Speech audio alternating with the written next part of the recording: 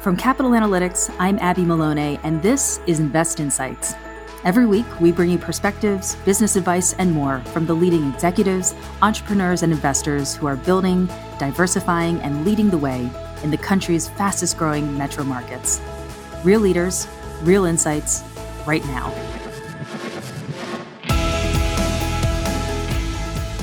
Welcome to Invest Insights. I'm Abby Maloney. I'm joined today by Andrew Saporito, the Executive Director and CEO for the South Jersey Port Corporation. Andy, how are you doing today?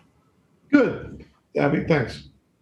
So we're going to be talking about how this pandemic has shaped us into a new economy, this new norm, new business strategies, new operations that will continue into the future. But before we go there, I wanted to start by asking you, what are some personal norms that you started during the pandemic that you see yourself carrying into this post-pandemic world, whether it's new interests or hobbies or ways of operating technologies, anything at all? Well, one of the things I've really excelled at learning how to do is do a virtual meeting and also teach a lot of people how to sign into a virtual meeting. It's really, new technology for a lot of folks. And, even after using it for, I would say, almost a year and a half now, I'm still teaching and educating people how to unmute. One of my favorite thing, and how to mute. With so many people working at home, dogs barking, babies crying, you pick up all that background. So it's been interesting, but it's also leads to a good chuckle every now and then when you're trying to have a serious meeting and you want to tone it down a little bit. Exactly. We've all found our inner IT person. Exactly. Supply chain disruptions have been amongst the greatest challenges that have been brought on by the pandemic. From your perspective, what needs to be done from both an operational standpoint as well as the federal level to help address these issues as quickly as possible? Supply chain, breakdowns or issues are really nothing new. And, you can take it back to 2001 after 9/11 or labor difficulties or even a Hurricane Sandy, which I've all, lived through. And what you find is everybody rebounds at some point in time. This is more a worldwide issue. So even as you try to solve it domestically, as the pandemic spreads around, you still, faced with plant closures.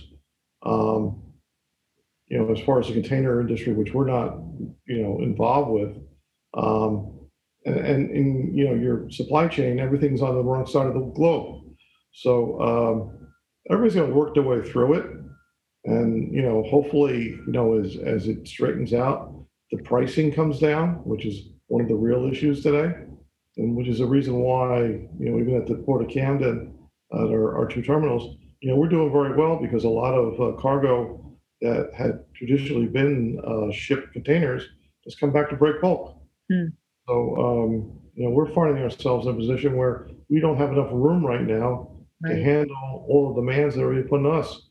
So it's not just the major ports in the country, it's the smaller ports that find themselves in a situation where, in the middle of summer, you're out of space, which in the case of South Jersey ports always wasn't the situation. Other shifting situation is manufacturing, and the COVID situation has really given manufacturers the pause to think about on reshoring some of their operations. To what extent do you believe we'll see a legitimate surge of U.S.-based manufacturing as a result? I don't think you're going to see that great of a surge, and the reason why is labor supply. Even now, everybody's having a hard time finding employees to fill slots. And you see it all throughout the logistics chain. As I speak to different companies and different people, they can't hire people. So, the real question is, if you can't, staff a plant with employees, why are you going to bring it here? And that's a real issue that has to be dealt with. New Jersey's offshore wind industry is poised to usher in economic investment opportunities for the state as a whole, but specifically for South Jersey. How do you see continued growth of the state's green economy reshaping economic development plans and opportunities moving forward? I think, New Jersey has been at the forefront, and you have to remember, all this planning happened 10, 15 years ago. So, New Jersey was, building, a quote unquote port facility down in Paulsboro, New Jersey, even before the agreements were put out for the offshore wind. And that's what kind of put us, in the forefront, because we have shovel-ready facilities, ready for the companies to come in and establish their manufacturing plants. And we toured the beginning of the EEW plant down in Paulsboro last week with their CEO, and the concrete slab for the first buildings were poured, the steel's going up, and that building will be, basically put together by the end of the year. We're way ahead of everybody, and with the addition of the wind port down in Salem County, and what we'd like to do with the Port of Salem, we have available property now, and we're ready, and it's going to continue for a fairly good period of time. So very positive with New Jersey and where we're headed. The shipping and cargo sector has had to adapt to not only the ripple effects of the pandemic, but also adopt new technologies. In the new economy, how can digital tools help shape the future of the marine and logistics sectors? Well, we were talking earlier about Zoom and just the virtual meetings.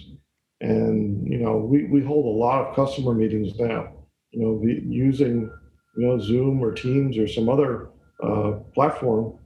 Number one, to introduce ourselves to customers, but also to work with our existing customers on how we're performing. So we basically, have performance meetings on a monthly basis with some of our customers, using these platforms now, which is something that was never done before. I mean, it may have been a conference call, but that was it. So it really gets everybody engaged, and I guess they really can look at the metrics a lot better, when it's up on the screen. So that's helped. And right now we're also looking at a new terminal operating system, because, one of the things we really need to track is inventory, and we want to be able to share that with our customers more on time than just generating a monthly report, so that everybody's on track as to how the cargo's moving and make sure it's fluid. Because, as I said earlier, space is important.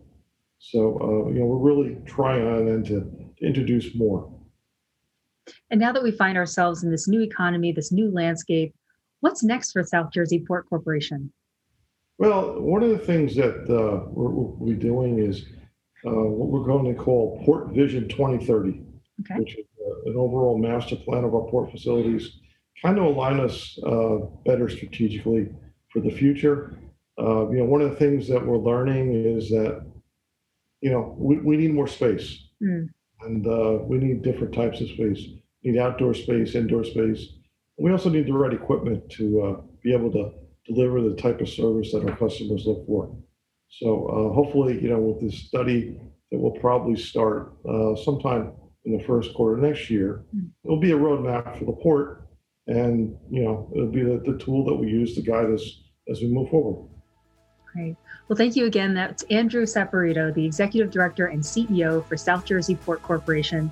My name is Abby Maloney. Thank you again, Andy. You've been listening to Invest Insights. Be sure to follow, rate, and review this podcast to hear more. I'm Abby Maloney. Thank you for tuning in.